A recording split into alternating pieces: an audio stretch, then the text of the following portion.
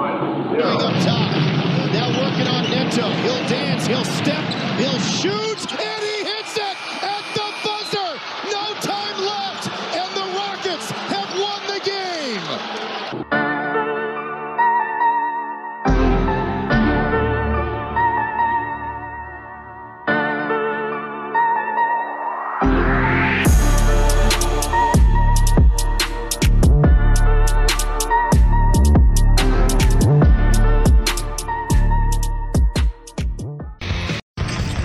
Drops it to Sengun. Terowitz on Tillman. Reverse pitch. Folks have happened. Look at Brooks to Sengun. Oh, that's the ooh-wee. Hold that till. We are here to fuel your Rockets news. This is the ClutchFan Rockets Fuel podcast. I'm one of your co-hosts, Lachard Binkley. Of course, you can always find me on Twitter at Binkley Hoops. And I'm a writer for the Dream Shake. You can always check out my work there. I am joined by, of course, my co-host, Mr. Anthony Duckett. How you doing today, AD? Doing good, man. Doing good. How about you? Oh, man, I can't complain. Another great Saturday here in Rockets Land. We got plenty to talk about as usual. Right. If you're just on Twitter, you can always find plenty of material to talk about just from Twitter because there's always some conflict going on within Rockets Twitter. We'll be talking about one of the latest ones that just popped up. But before we do that, if you want to let everybody know where they can find all your content. Yeah, you can find me mainly on Twitter at @A_Duckett. I'm formerly of Spacey Scoop, formerly of Apollo as well. But yeah, I'm always down for a good spirited debate. Especially if it's on Twitter. That's hard to find on Twitter, though. Oh, yeah, man. You got to look really hard to get into it with somebody on Twitter. Everybody's just so conscious and normal and always have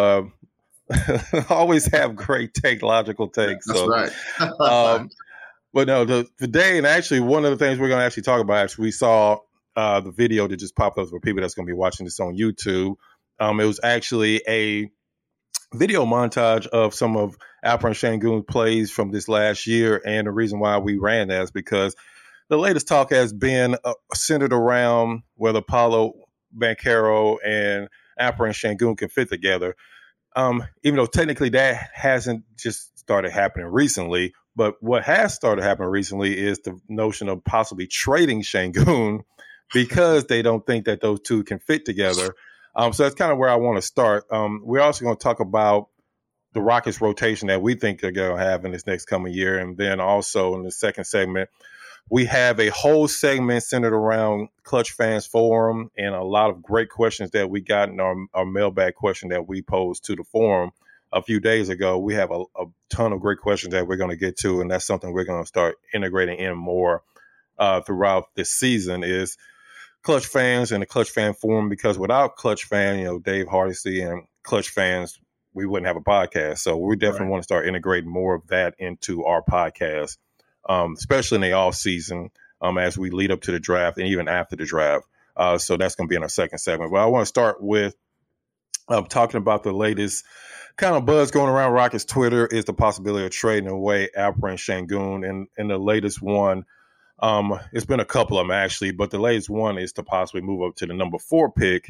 But I want to ask you before we even get into particulars, what's kind of your thought on why all of a sudden is the need to try to trade Sengun? Because for me personally, it doesn't make much sense. I mean, all last year we pretty much heard how great Sengun was, that he's the future of the Rockets, and why are you only playing him 15, 20 minutes a game? So now it's possibly, we should possibly trade him because there's a new shiny object out there, and that's called the 2022 draft. So what's kind of your thoughts on the whole thing about just trading Sengun in the first place?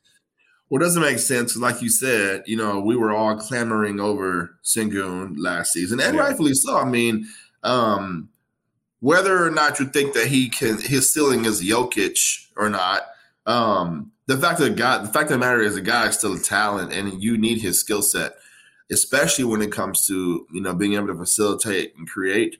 I feel like we don't really have too much of that on our team, especially in our starting rotation. But I'm sure, like you said, I'm sure it's all the logic is, well, you can't play Sengun with Paulo, which is very premeditated to say, if you ask me. And it kind of reminds me of last season when it was like, well, you can't play, Sengun and Wood. Like, you don't really know until you try it, first of all. And secondly, as you and I discussed before on this very pod, the likelihood that Wood is even here long term is very slim. So if you draft Banchero, your future bigs are Sengun and Banchero. Now we could talk about, whether Garuba, what you saw out of him, whether he has a place or not. But for sure, we know that Sengun and Banchero, if he's the pick at 3, would be your future there when it comes to your bigs. So whether Rockets Twitter has accepted it or not, well, they haven't, and that's usually the case. But that's again, if you're drafting Banchero, then Banchero and Sengun, those are that's your staple, your future when it comes to big. So I think trading Sengun is dumb. But I will say that when you're at the place the Rockets are at, then there's an argument to be had about, very few players should be off limits. Like, Jalen is probably your only player who is off limits considering where you're at. So if if you're talking about trading him because you have a good offer, that's one thing. But the notion of trading him because you don't think that he could fit with someone else that you haven't even drafted yet or seen next to is foolish to me. Yeah, I agree with you. As far as with Sengun, it shouldn't be any untouchables outside Jalen Green, but at the same time, you shouldn't be looking to move him just to be moving him, because at the end of the day, I know some people are starting to fall in love with Jaden Ivey and the possibility of Rockets having Jaden Ivey and Paulo Banchero. But again, this is not NBA 2K. It's not that simple. You have 2 teams that are going to have to agree to these moves. Sacramento has to agree to whatever you're trying to trade to them. And I know they're trying to win now, but at the same time, do we really think that Christian Wood, or honestly anybody outside of maybe like Jalen Green, do we really think that Sacramento will really be that interested in a Christian Wood type player or even a John Wall type player? Because they already have Sabonis. They still have him there. So are they really going to be looking to bring on somebody else, even like an Eric Gordon? Because they still have De'Aaron Fox. They still have Mitchell that they drafted last year. They still have several players. They still have Harrison Barnes on their team. So I don't know how much they're going to be looking to move for players that are good, not great. I know some people don't think Christian Wood is good at all, but he's still a decent enough player. I just don't think he moved the needle for Sacramento. So I just don't see the value of trying to trade Sengun unless you're trying to trade him for another star player. And with this upcoming free agent class, I don't know how much the Rockets are really invested into trying to bring in another star player or a possible star player here in the future. I just don't see them really valuing that. I think they're valuing more the players that they already have on their roster and trying to build some type of chemistry. So, yeah, I agree. Yeah, you shouldn't be trying to say Sengun is untouchable, but if I'm Rafael Stone, I'm not the one actually making the call to try to trade away Sengun. And it kind of leads me into my next question, because it kind of seems that Paulo Banchero is the likely pick right now. I mean, of course, things could change. Maybe OKC trades out a number 2 pick, and that kind of changes everything. But right now, it kind of seems like Jabari is number 1. Chet's going to be number 2, and the Rockets going to get Paulo Banchero at 3. So a couple of things about Banchero I want to ask you about. First, how do you think he fits with the current Rockets rotation, and how do you think that rotation will be? Do you see a rotation of, like we were talking about before we got on, KPJ, Jalen Green, probably Eric Gordon at this point, the way reports are coming out, a Banchero, and then a Christian Wood? Now, I know Christian Wood can be traded, but for right now, he's still on the roster, and he's not going to be the one to come off the bench. So do you see that as the type of rotation, or do you see them trying to shoehorn in Banchero or Christian Wood at small forward just to get Sengun as starting center? Well, I mean, it's an interesting school of thought, because, you can make an argument that, Paulo, Wood, and Sengun are 3 of your 5 best players. You can make that argument. So I can understand, the logic. That's a big lineup. You have a lot of size, obviously, that not many other teams could or would be able to contend with. However, you don't have a three, a legit true three in there. And although it is an era of positionless basketball, you got some legit horses at the three. Yeah. Some very athletic threes across the league. And obviously Apollo is not a three, and Wood is also not a three. So I don't think that would work, to be honest.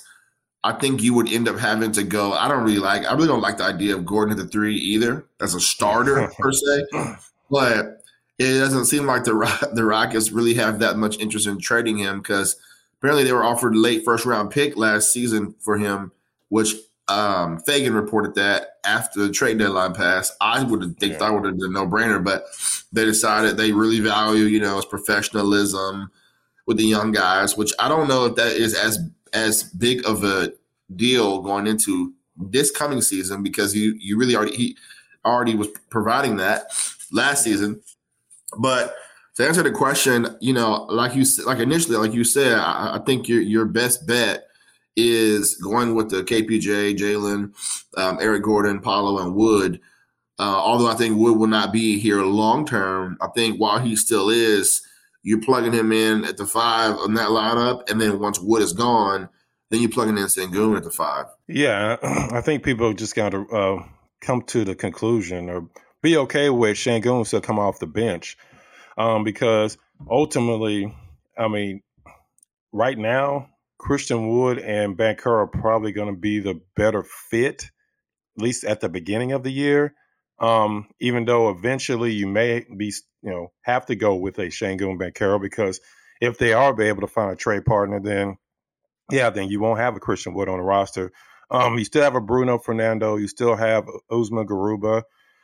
Even though Garuba more than likely is going to be playing a lot of his time in the G League. I think that was a plan last year, but he got hurt 2 or 3 times, so it didn't really work out. So they had to bring him back up because they wanted him with the Rockets training staff. So I think he's going to get more time in the G League next year. I think they actually like Fernando. I just don't know exactly what their plans are for him, because he has another year on his contract. I'm sure they probably give him a longer look this year. But ultimately, I think Christian Wood is still going to be the starting center, even though ultimately I don't think that's his best position. I think he's better as a power forward. But for right now, I think they'll go with Banchero. I think that's why all the reports were saying, or a lot of reports were saying, that if they had a choice, it was going to be Chet, just because it's a lot easier to slot him in to where they need him right now than trying to slot in a Banchero, because him and Sengun do kind of have some of the similar skill set, and that may kind of contradict each other. But right now, this decision is kind of out of their hand, and I just don't see them trading up. I don't think they value those first 2 picks enough to where they would trade up to give away their own draft capital. So I think they're fine staying at 3. Now, if they would have went to 4, from everything we're hearing, we've heard from a couple of people. I've heard from somebody that I think actually talks to a lot of people on the inside, and they were saying that they were extremely happy with having a top 3 pick. But if they would have got anything outside of that, then it probably would have been open season on them trading away that pick. So I think they're fine with Banchero. I think at this point they're just trying to add as much talent as they can, and then they'll figure out it from there. I think the rotation you said was pretty much how it's going to be. I just think Sengun's going to be coming off the bench again, and he's probably going to get more minutes this year. But I just don't see how they can fit him in that starting lineup, especially if Christian Wood is still here. Now, the whole Eric Gordon thing, I'm actually fine with Eric Gordon still being on the roster. I just don't want him starting again next year, because Eric Gordon tends to sometimes over dribble a little bit. I think we all seen that several times. Still a really good defensive player. I don't think he's a good enough defensive player to override the fact that he should be coming off the bench instead of starting, because you don't want anybody taking away shots from your backcourt. I think KPJ and Jalen Green are finally starting to get a chemistry. And Eric Gordon sometimes seems to get tunnel vision. He's not exactly going to be one of your facilitators. That's never been his game. I don't think that's going to change anytime soon. So he's usually, once he gets the ball, he's probably going to take the shot. So I just don't think that that's really going to help Jalen Green and Kevin Porter Jr., especially since you already got Christian Wood, who, God forbid, he's still in the I think I'm Kevin Durant mode instead of the, hey, I should be throwing outlet passes on these rebounds. So if you got him and then you got Eric Gordon and you got two other people trying to fight for shots, I just think that's just a big conflict with each other. And I just don't know if Eric Gordon is the right person having a starting lineup. I just think he should be coming off the bench. And maybe the person you draft at 17 should be starting small forward. Maybe finally you give KJ Martin Jr., maybe you finally give him a chance to be small forward. I don't think Tate should be in the starting lineup under any circumstances. Nothing against Tate. I just don't think that he fits with the starting lineup. I think he's another player just better come off the bench. So there's going to be a lot of interesting decision when it comes to rotation. A lot's going to have to do with that number 17 pick as well. Because if you ever get a player like a Tyree Eason, maybe he's your starting small forward. There's several other small forwards that could possibly still be around at that point that maybe they'll end up drafting. Let me ask you, if they go with Paulo Banchero at 3, who do you think, or what type of player would you like at number 17? I mean, it's kind of hard to predict who's even going to be there. I mean, it could maybe even a Mark Williams could somehow slide to 17. Rockets could trade up to maybe the top 11 or 12 picks and get a different type of place and a person, maybe like a Dang, the 6'10" point forward out of France. So it's kind of hard to see exactly what type of player they're going to get at 17. But if you had your pick, who would you want to see at the number 17 pick? So I think you have to, at that point, draft based on need. And I think, like, as we're saying right now, I think what you would need is a legit 3. Yeah. Preferably a 3-and-D type of small forward. Now, as far as who that would be at 17, I don't really, like I said, I don't really know who's going to be available. But I definitely think that you're drafting of that skill set at 17. You have to go with need at that point. When you're drafting high, you go best player available. But when you're drafting at like later in the draft, outside of the lottery picks, you got to go based on need, my opinion. Yeah. I mean, I agree because, like I said, and I talked to a couple of draft people. We were talking to Tobias Bass last week, and we asked him about does he think that this draft is as good top to bottom as last year's draft? And he pretty much is, without hesitation, said no. It's not as deep as last year's draft.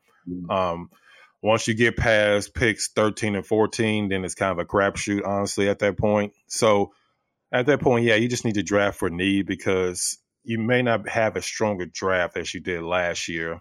And I think that's another reason why the Rockets were so enamored with drafting or trading back into last year's draft to get a Sengun because they thought Sengun was a top 10 player. Yeah. So to get him where they got him, they were very happy. But I don't see the Rockets necessarily trading up in this draft because I don't think that this draft is as strong as last year's draft. So I think they're fine staying at 17 or possibly even moving back. If they see a player that they can get later in the draft, I don't think they have a problem moving back and possibly getting a second round pick on top of it or a pick for next year. So I just think the Rockets are going to be fine where they are. If anything, they'll move back. And like I said, they definitely need more size on the wing bad. I mean, we all love KJ Martin. We all love Jayshawn Tate. But again, they are undersized wings at the end of the day. You need more 6'8", 6'9" wings, and we see that. And we see that in the playoffs. We see that with Boston. Even with their smaller guys like Marcus Smart, they still have size on the wings with Jason Tatum and Jaylen Brown. So they're able to switch everything, and that's exactly why they were able to get back into that game last time because they started switching everything, and they're able to do that because they have multiple players who can do that. So the Rockets need more size on the wing. They don't really have that right now. So if you can get an Eason at 17, I mean, I think it would be pretty much a no-brainer.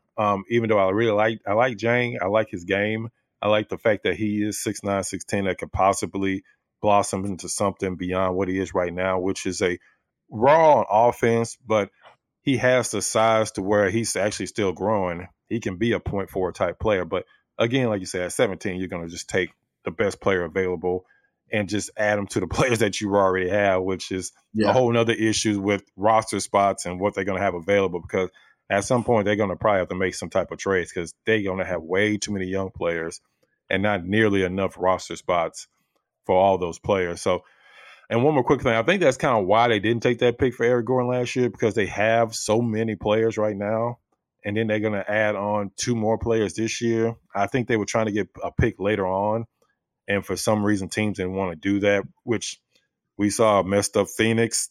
They would have loved to have Eric Gordon. Milwaukee, when Chris Middleton got hurt. Miami, when Tyler Hero was hurt. Memphis, all these teams would have loved to have Eric Gordon in the playoffs. So I think they're actually going to benefit the Rockets now, because teams are not going to be as hesitant to trade for a player like Eric Gordon. John Wall, I have no idea what's going to happen with John Wall, but Eric Gordon is definitely the most likely player that's going to be traded in this upcoming season. Next segment, I want to get into the mailbag, because we have a ton of great questions that are going to lead us in a lot of different directions. So we're going to have plenty to talk about in the second segment with all the great questions from a Clutch Fans forum. So make sure you stick around for that, and we'll be right back. And welcome back to Clutch Fan Rockets Fuel Podcast. And in this second segment, we have a very special segment where we're talking all things Clutch Fans Forum. We had an amazing 37 questions asked in the forum over just a couple of days, and we're definitely going to be breaking down some of those questions here in this segment. And like I said before, we're going to be talking a lot about these over the next several weeks. So even if we don't get to a question today, we're going to definitely get to all the questions at some point throughout this offseason, because we'll have plenty of time, especially after the draft, where it's going to be a lot of downtime, unfortunately, where there's not going to be a lot of Rockets news. So we're going to be getting to all of these questions at some point. But first, we definitely want to start with the first few questions that we got in the forum. And the first question for today is actually from my man Zeos. Hopefully I'm saying that right. That's XAOS, who's been a member of Clutch Fans since January 31st, 2015. So for the last several years, we definitely appreciate the question first off. So the first question for you, AD, is how confident are you that Sengun and Banchero fit together as starters on a championship level team? But the caveat is during or before their second NBA contract is over. So this is actually beyond their rookie contract. And this is just saying if they actually get a second contract after their rookie contracts are run out. So what's your opinion on how they fit together? And do you even think that they're going to get to a second contract together? Because we know in today's NBA, that's kind of hard to do with having pretty much the same team or having the same type of players on your team beyond even a rookie contract. So kind of what's your thoughts on that? So second contract, we're talking like 7 years out, because the extension is a 5-year extension, and you have them for 4 years on a rookie deal, right? Yes, correct. So actually, we're talking like 8 years out. Now, as far as the question that you asked about, are we confident that they'll get a second contract? That to me is harder to call it, because, all it takes is a player to, we're in the player empowerment era where all it takes is a player to be like, I don't want to be here. We've seen that even like early as year 3, like a Zion possibly. Yeah. I don't know about that. But as far as the initial question, I definitely could see that. I mean, again, you got so much time here that there's plenty of time for them to figure out how to play together, and figure out how to contribute towards winning. Now, they said championship roster. I don't know. Again, like, to me, that's kind of early to call if we think that they could even be a part of a championship roster. Because a lot of it has to do with what else is around them. But as far as the idea of what I think the base of this is, them playing together successfully, I don't really have the concerns or doubts about them being able to play together, successfully. I think their skill sets do kind of mesh, especially when you factor in the passing ability, shot creation ability.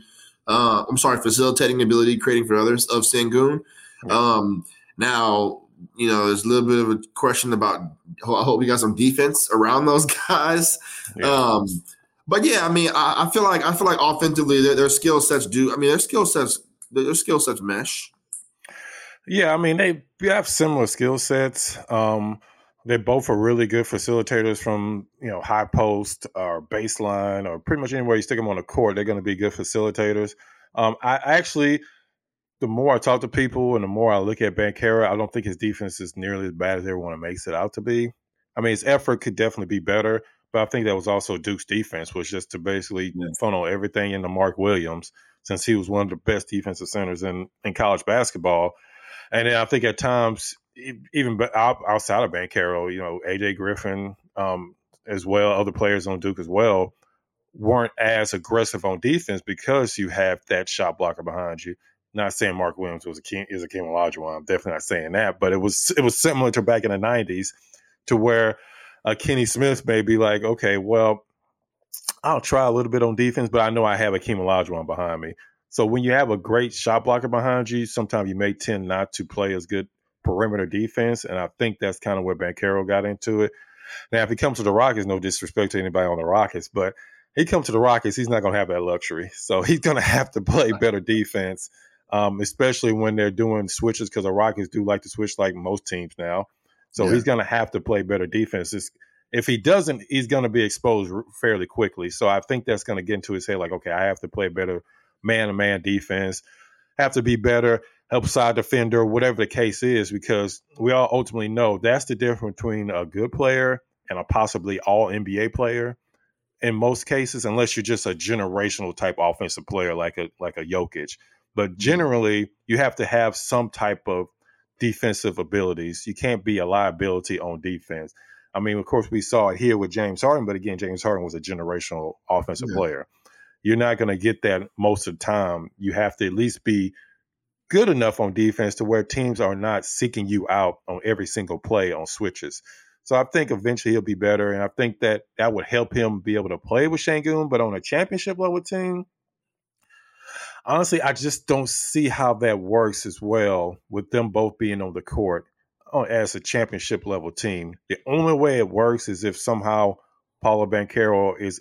I know I've seen the rumors, I've seen the pictures of him slimming down. I mean, if he's able to become a small forward at some point, maybe, but them two on the court together, a championship level team, I don't see it yet. Maybe eventually they get to that point, but I just don't see it right now. So as far as that question, I don't see that being a championship level team. I think they could be a really good team, but ultimately I think you're going to have a really good defensive player on the court with either one of them. And maybe Banchero becomes a better defensive player, but will he become a better defensive player to the point where we're considering for all NBA? I don't think that's I don't think that's going to happen. So ultimately, yeah. And as far as getting to a second contract, I mean, like you said, today's NBA, you'll be good if you can just get past the rookie contract with the same players. So a second contract, I mean, if you're going by the numbers, I don't see both players getting to a second contract. Not necessarily anything with either one of those players, just because it's just reality right now in the NBA. You're not really going to keep the same team. You're not really going to be a Golden State type of team anymore. You're going to be a team that's changing every year, like teams around LeBron James, for instance. Every year he has a different team. So that's just kind of just the fact of the matter right now. For the second question, we actually have one that's talking about KPJ, something that we've talked about back and forth for it seems like the last year and a half about Kevin Porter Jr. And this one comes from Hey Mitch, who's actually been on he's been on ClutchFans since December 22nd, 2005. So nice. 17 years now. He's been on the ClutchFan forums. Yes. And his question actually is a two-part question. The first part I don't know if we can really answer unless AD is been in some aviator classes I don't know about. But it says, first off, he says, how do planes fly? He really doesn't understand that. If we can explain that, he's a little bit confused on that. I guess they fly because their engines usually are on. Right. That's the best I can do on that, unless you want to expand on that. AD. No, I think you're pretty spot on there. But based on my expertise in that industry, I think you're right. So, I think that answered that question because, like I said, we're both aviator experts. Maybe in a couple of weeks we'll have somebody on from Southwest or probably not Spirit Airline. I don't think we No, want not anybody from Spirit. there. But the actual part about KPJ is what would be the most effective way to convince KPJ that we don't need him as a point guard? And I'm assuming this is because he doesn't really feel he's our long-term or Rockets' long-term point guard. He says, I feel like he wouldn't take that well no matter how we approached it. So, AD, first off, do you see Kevin Porter Jr. as the long-term answer for the Rockets at point guard? And let's say that you don't see him as that answer. How do you think the Rockets would go about approaching him? Would you think it'd be a matter of moving him small forward or moving him as maybe still as point guard but coming off the bench? So first off, I think this particular topic, I always have to remind people that we're in the positionless era of basketball. Yes. A point guard, by definition of what we would describe it now, is very different than what we would have labeled a point guard as, let's say, 20 years ago. I mean, even 10 years ago. You know, we tend to think of a point guard of like the Jason Kidd mold or the, Magic Johnson mold. That's not the kind of point guard that exists in the NBA now. The only real example you have of that is Chris Paul, and he's clearly the last of a dying breed. Most of your point guards now are score first and creating gravity to where there are other people open. You think of like a Ja Morant, for example, or you think of like a Damian Lillard, for example, They play the point guard position technically, but they're not. Well, Ja Morant is the leading facilitator, but a lot of these guys are not even really playmakers. I think that's the mold that a KPJ fits. So I don't really think you need to. Again, it's more to me based on the role, based on the duties of the position. He's not creating for others. You don't need. I'll say you don't need him to be the de facto 10 assists a game guy. You don't really need him to do that. First off, so I think you could actually leave him in that slot because, again, it's not based on the position, more so based on what you're asking him to do on the court. Now, to answer the second question of would it be, how would he accept it if you tell him, hey, we're not going to have you playing this position anymore or in this slot anymore in our rotation? I don't think it's really going to be that difficult to tell him because his only experience playing point was with the Rockets. It's not like he had been playing this position or been playing this slot all his life, and you're telling him, no, I'm going to have you playing this instead. In fact, that was kind of what we did before. He had been playing really a wing, more of a three, if you will, and we had said, hey, we're going to have you playing point. I don't think it'd be difficult to get him to buy it. It seems like, to be fair, although I know he's definitely had his bouts, not just with the Rockets, but throughout his career when it comes to some of the let's say off the court stuff, which since he's been in Houston, he really hasn't had that. But let's just say some of the how would I phrase it? I don't want to say like mental lapses or mental health challenges. Yeah, but let's just say attitude. He throughout his career has been chronicled that he's had some attitude, maturity, if you will, concerns. But since he's been in Houston, it seems like I feel like he's really done everything that's been asked of him, and embraced, what's been asked of him. So to be fair, I don't think it'll be that difficult to tell him, hey, you've been playing, you've been playing this style, this position with us for the last 2 years. We're going to actually go away from that and have you do this instead. I actually think KPJ would embrace that. Yeah, I don't know if it's so much the point guard he would probably have a problem with is if they decide, well, we're going to reduce your minutes and have you come off the bench. Now, that he would probably have a problem with, but I think he's growing in, and you made a really good point about it being positionless basketball to where I don't think that you can have the same criteria for point guards. And we've talked about this so much. that you don't have to have a traditional point guard anymore.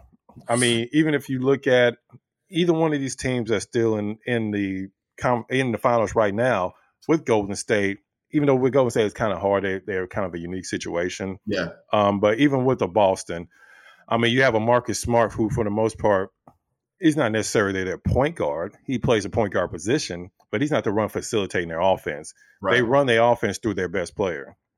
They run it through a Jason Tatum. Heck, even sometimes they run it through Derek White or Al Horford.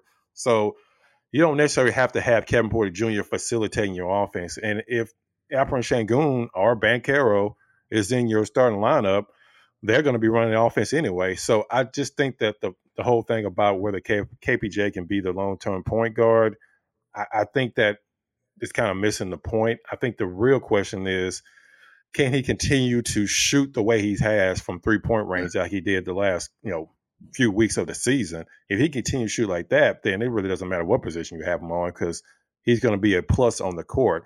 Of course, he does need to work on not turning the ball over as much, which I think he actually got better again as the season went on. Because at the beginning of the year, he was struggling, like all the Rockets were struggling. Yeah. But as the season went on, he got a lot better handling the ball. He got a lot better helping run the offense. And then also you got to factor in the more Jalen Green gets comfortable, the more he's going to be handling the ball. So you're not even going to see Kevin Porter Jr. handling the ball nearly as much as he is right now because when you bring in Banchero, he's going to be your high post baseline facilitator as well. So I think at some points it's not even going to be an issue having Kevin Porter Jr. at point guard. I mean, sometimes he may not even bring the ball up. He may be out on the wing and Banchero may be bringing the ball up. So I just think that the more players they bring in that can facilitate, the less it's even going to be an issue. Now, if you can get, if you can get a Murray from San Antonio, just for instance, if, let's say San Antonio decides to move on from, or SGA from Oklahoma City, or some other young up-and-coming point guard, then maybe you start to decide, okay, these players better than Kevin Porter Jr., maybe we should move on. But as of right now, I don't see a reason why you would not give Kevin Porter Jr. another season as your point guard, just so you can see for sure now that you have some type of actual foundation. Because let's be honest, up until the second half of last year, the Rockets really didn't have a foundation. They didn't really know what they were trying to do. They didn't know what rotation they were trying to do. They wasn't using Jalen Green as well as they should be. So now they finally know what they should be doing with players like Jalen Green. Now they can finally see what other players they have on their roster. And that's another reason why I'm just not gung-ho about trading a lot of their young players, because you don't really know what you have yet, because the Rockets haven't really figured out what they're trying to do yet. And they're finally getting to that point. So now you can start evaluating Coach Silas. You can start evaluating the players you have on your court. So this year is going to be really important because we all know that next year they're going to have a lot of money, possibly even a year after that. And that kind of leads into our third question, which is actually from Mighty Boss Tone, who's actually been on ClutchFans since 2014. And his question was about next year's free agent class. And it is a year from now when all the big contracts are off the books, who are some free agents you think that teams should be targeting with all that cap space? What's the dream scenario for that offseason looks like versus a more realistic offseason? So before you answer that, I don't know if you probably haven't had a chance to look at next year's free agent class. You have players like LeBron James, which I don't think that's really realistic, but you also have your favorite, James Harden, who could possibly be a free agent. We've seen some conversations about that. And at that point, James Harden he's going to be looking for $40, $50 million a year. Whether he gets that or not, whole different story. But I'm just going to go through the list so we can talk about it. Of course, you have John Wall. Well, we all know how that's going to go. Russell Westbrook. You have Bradley Beal, Kyrie Irving, Kevin Love, Andrew Wiggins. Nikola Jokic, who probably is going to sign some Supermax extension at some point in the next year. So I don't know if he's even going to still be on the list. D'Angelo Russell, Al Horford. You have Nikola Vucevic, Harrison Barnes, Danilo Gallinari. Then you kind of getting down to the more B, C level type players. Jeremy Grant, interesting one. Miles Turner. And after that, that's, it's pretty much kind of not bottom of the barrel, but not anybody that's going to move the needle. Unless you think the great Karis LeVert will come back to Houston, but I don't know if that's possible. So listen to Hall of Famer Karis LeVert, and also Christian Wood, who will be a free agent at that point. So looking at that list and looking at some of the players on that list, do you think the Rockets are even going to be big time players in next year free agent, or are they going to be looking for 2024, which is going to have even more bigger names on that list? And if so, does any of those players interest you realistically or unrealistically at this point? No. So I can appreciate the question because a year from now, we would have $81 million in cap space freed up as a result. Well, assuming that Gordon, Wood, and Wall are off the books because their contracts are set to end. So between those three, that's $81 million in cap space freed up. But I don't think the way to use that is to throw big money at a free agent. I've always said, I think your best bet, you got a lot of draft picks, you would have cap space. I think your best bet is trying to trade for a disgruntled star. I think that's the time to do that. I know the idea's been floated out quite a bit about doing it sooner, but in my opinion, the time to do it is then. You have all this cap space. Now the question is, who is that player? And that's tough to answer because every year there's a new name of a player that wants out, or a new player that's like, hey, I want to get out of here. The only options that we know of right now seems like Zion, Donovan Mitchell. Those are the two most right now.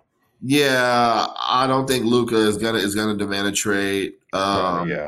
Definitely don't think Jokic demands a trade. Maybe Karl Anthony Towns, maybe. But that wouldn't really make sense considering the leap that they took this past season. You figure they'll get some more veterans again. But maybe Cat is an option. Maybe SGA. I don't know what the long-term vision there is for Presti. It seems like he just wants to keep hoarding picks. Well, let me ask you a question. What do you think of like a De'Aaron Fox? Because like Davion Mitchell, I think that they're actually really like him and that he can really possibly take over for a De'Aaron Fox. Do you see that type of player as somebody that realistically that you would even think about trading for if let's say Kevin Porter Jr. doesn't have a good season? Is that somebody you would trade for, or he doesn't really move it for you enough to where you would trade anything for him? And at that point, he's probably going to be making $30+ million a year. Yeah, so I actually like Swipper a lot. Hometown kid, first off. Yeah, we know he can definitely get buckets. Like you said, his contract is actually got a pretty good contract. Also, still very young. Would be in his prime for a while, it seems. So I would do that. Now, I think it'll be tough for Sacramento to be moved by any of the players that we will be offering them. Because kind of as you and I discussed earlier today, it's not like there's a lot that we could give them that they probably realistically need, especially under, the new coaching style, Mike Brown. He was always a defensive-minded, defensive-first coach, especially at least when he was a head coach. Now picks for sure, they would take we got a lot of picks to give them, but you're not really emptying the cupboard of picks for De'Aaron Fox. I don't think, and it seems like Sacramento really values Fox because they could have traded him and they decided not to, they decided traded Halliburton. Yeah. Right, exactly. Which I thought was insane. Interesting. I thought that was kind of a interesting decision, but that goes to show how much they covet and value Fox. So if they're going to come, Monty McNair from the Rockets or from the Daryl Morey tree, GM tree, if they're going to come asking for a boatload of draft picks, I don't think I would trade all that for Fox. But I do like Fox though. Yeah. Yeah, I mean, I agree. I think at that point, possibly trading for Fox could be a good thing, but at the same time, it all kind of depends on what you already have on your roster. And like we said before, it all comes down to both teams have to agree. A lot of times with a lot of these trades, and we've seen some crazy trades recently, you have to factor in that it takes both teams to actually agree to these trades. It's not 2K. You can't override trades. You can't force another GM to take on a horrible trade, even though some GMs just volunteer and do that. The Halliburton one still doesn't make any sense to me. But some teams actually do that. But most teams actually have common sense, and then it's not going to make horrible trades just because you want a certain player. And to kind of wrap up this question before we move on to the next question, for 2024 free agents as of this point right now, you have players like Klay Thompson, Tobias Harris, you have Chris Middleton, Pascal Siakam, CJ McCollum, Karl Anthony Towns, who we just talked about, Devin Booker, maybe at that point can be a free agent, Kristaps Porzingis, DeMar DeRozan. The one that's really interesting to me, which I think is kind of fading by it, kind of not as much of a reality since Boston got to the finals, is Jaylen Brown. He'll be a free agent at that point. But he's the person that I've kind of been circling. But since Boston made that run, I don't see it as likely. But you never know, because you're going to have to pay Tatum.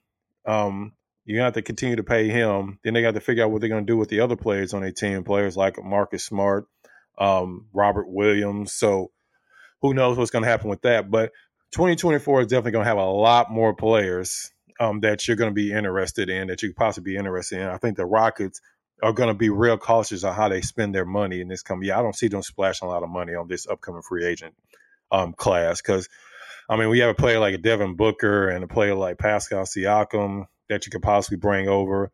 Even DeMar DeRozan, who would be closer to 30, but at that point, you may actually be at a point where you're thinking you're trying to win. So the age thing won't be as big of a factor as it is right now, because I know timeline is a real big thing right now. Floating around Rockets Twitter, but at that point you're trying to win, so timeline may not be as big of a deal. So, well, I mean, we'll see. Even a Fred VanVleet is going to be a free agent at that point. So the 2024 class has a lot more players that I'm interested in the Rockets going after. But like you said, may not even matter. They may trade for this growing star because, like we see with the James Harden situation, 2 times over, players are not necessarily going to stick with the team that they were either traded to or drafted to.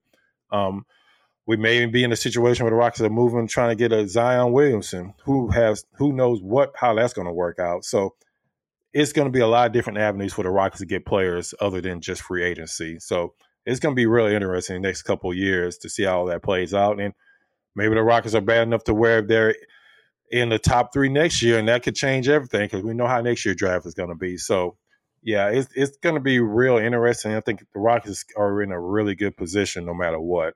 Man, I got to stop you. I can't believe you mentioned the 2024 free agent class and did not mention the GOAT, Taylor Horton Tucker, man. Did you really leave off that name? The future Hall of Famer that the Lakers are banking their entire future on, Taylor Horton Tucker. That Taylor Horton Tucker, right? That's right, man. I can't believe you forgot about him. I mean, between him, Karis LeVert, Jared Allen, I mean, the NBA is in really good hands in the next few years because players on the roster. So, hey, if the Lakers aren't willing to trade their first-round pick because they want to pair him with Taylor Horton Tucker, then I guess they're fine with keeping Russell Westbrook for another year. So, I guess I'll let them figure that part out. One more question before we wrap up the show. And like I said, we're going to get to all these questions at some point this offseason. So definitely, if you send in your questions, we're going to be getting to all of them eventually throughout our next several podcasts, definitely. But the next question is actually from, Verbal Christ, who's been on ClutchFans since 2009, I'm sorry. So for 13 years, a lot of these, as you can see, ClutchFans have been around a long time, and the forum is sometimes it's a crazy place, but it's a lot of good discussion that goes on there. So that's why we wanted to integrate it into our podcast. But from Verbal Christ, first off, he says, good to see newer outlets and platforms come back to the mecca of Rockets basketball talk for input, which ClutchFans is definitely the mecca when it comes to fans being able to voice their opinions since the 90s. So basically his question was, does Banchero slimming down allow him to be a full-time 3 for this team? And if so, how does that alter the roster construct? And that's actually something that we talked about a little bit in the first segment and something we actually talked about off the air. So let me ask you that question. First off, do you think that Banchero can ever get to a point where he can be a small forward? I know he's apparently lost some weight. We don't know his official weight right now because I know in college he was pretty much listed at around 245, 250. So we don't know what his weight is right now. We'll probably get that question with personal workouts and things like that. But do you think you see him as a small forward at any point? And if so, does that change your opinion on whether Alperen Sengun can be in the starting lineup? I don't think. Nah, I don't see Banchero being a 3. Yeah, I just don't see it. Yeah. I'm trying to envision it. I just can't see it. Yeah. I mean, I agree. It's kind of hard to shoehorn him into that 3 spot. I mean, heck, if you're looking at, Christian Wood would probably be a better small forward than Paulo Banchero, and I wouldn't even like Christian Wood playing small forward. So, yeah, it's kind of tough to put him in that 3 spot just because I think the advantages he has is more of advantages being at a 4 is his quickness. He's not going to have that quickness advantage at the 3.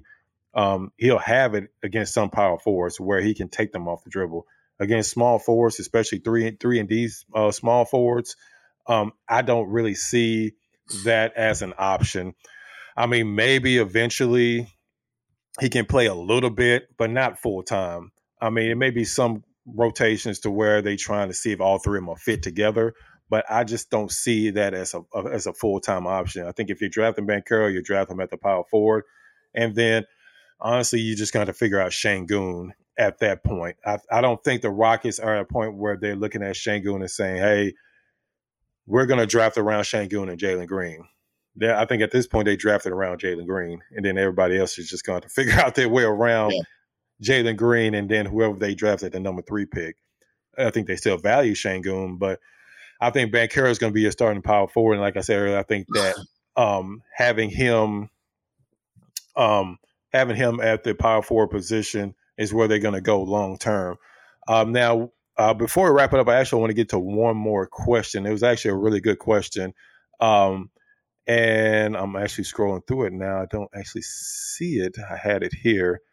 So apologize for not getting the actual person to ask the question. But the question was, would you rather have one championship and 19 straight losing seasons over the next 20 seasons, or would you rather have no championship and be in the Western Conference or finals in the next 19 seasons? So, AD, we kind of talked a little bit about this off air, but what's your opinion on that question? Well, so I want to break this down. There's a lot of different angles to this question. So, yes. So first off, if we were a team that had never won a title, I think the one championship would be more enticing. Yeah. Obviously we have 2 championships, although there's been some time. So that's really not as enticing. But I also want to dive into this. If you had 19 straight losing seasons, that means that you're drafting awfully, right? Because really bad. Because you're like at the top of the lottery, or let's say maybe not top. You figure 19 tries at this, you would have some top 5 picks, some top 3 picks, top 2 picks. If you have 19 straight years of losing seasons, then you're basically like the Timberwolves were, or like the Kings were, yeah. And then on top of that, I think a lot of, like the last couple of years, the Rockets have been down. Man, I'm convinced that people's IQ points have lowered because some of the takes I've seen, even as recently as yesterday, man, like I don't think I could even do, sometimes I can't imagine another day of this. It's rough, man. It's rough. I'm ready for the draft to come because, man, some of these trade scenarios for these draft picks is just blowing my mind, man. It really is. Yeah. So to me, I would definitely say, 20 seasons of competitive play.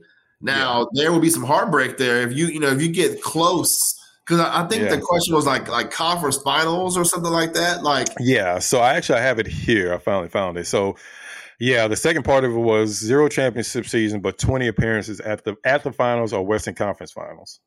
I mean, that's a lot of heartbreak right there, man. That is a lot of trauma. I think I would be traumatized, PTSD. Yeah, that'd be hard. Yeah, 20 straight years.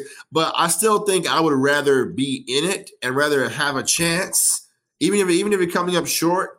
I think I'd rather be in it, have a chance, versus losing every getting top picks and missing out on your picks, or your picks not being contributing towards winning or contributing towards a good team.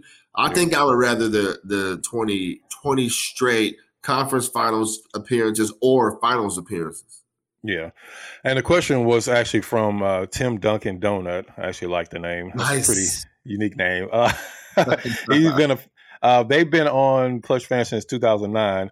But to answer the question, yeah, I mean, one championship is great, but 19 straight or 20 straight losing seasons, that's rough, man. We see after 2 seasons how much Rockets Twitter is almost falling apart just after 2 losing seasons. And they want the Rockets to lose. A lot of them say they want the Rockets to lose, but then during the season when these losses are happening, they're losing their minds. So can you imagine 19, 20 years of Rockets just being that bad to where they have one of the worst records in the league, actually the stipulation here was bottom 5 in the NBA. So like you said, they'll be drafting in the lottery, high lottery every single year. And every year you're basically drafting, no shade to Hassim Thabit, but you're basically drafting a type of player every single year. You're basically drafting a player where they're only good for 1 or 2 years, Anthony Bennett type player every year. I mean, can you just imagine that? Watching that every single year? That's basically what you'll be drafting, a Darko Milicic every single year.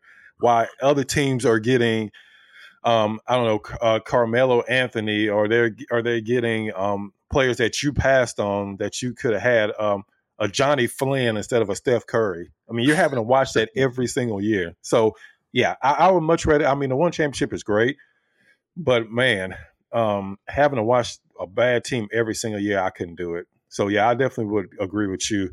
0 championships would suck, and losing the Western Conference Finals – I mean, just losing the Western Conference Finals 2017-18 was bad enough.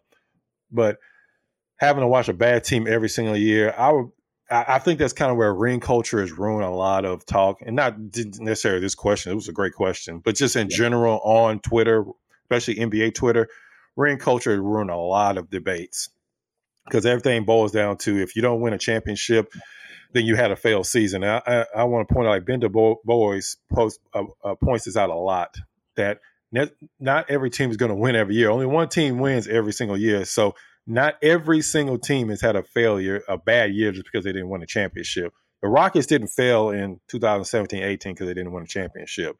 There's still a lot of great memories. Yeah. It didn't end the way we wanted to end, but it's not always about ring or bust, especially when you're not the favorites, which majority of the time you're not going to be the favorites. So I would much rather have 20 years where you're constantly winning, you're constantly having a lot of great memories, you're just not getting the ultimate prize. So, yeah, I definitely agree with you on that, AD. So, again, thank you to everybody in ClutchFans that put out all the questions. Like I said, over the next several podcasts, we're going to be continuing to answer all of the questions that we had here in the forum, all 37 questions. So thank you again to ClutchFans and the forum for getting out all these great questions. We had another great time. And AD, before we wrap it up, why don't you let everybody know, again, where they can find your content?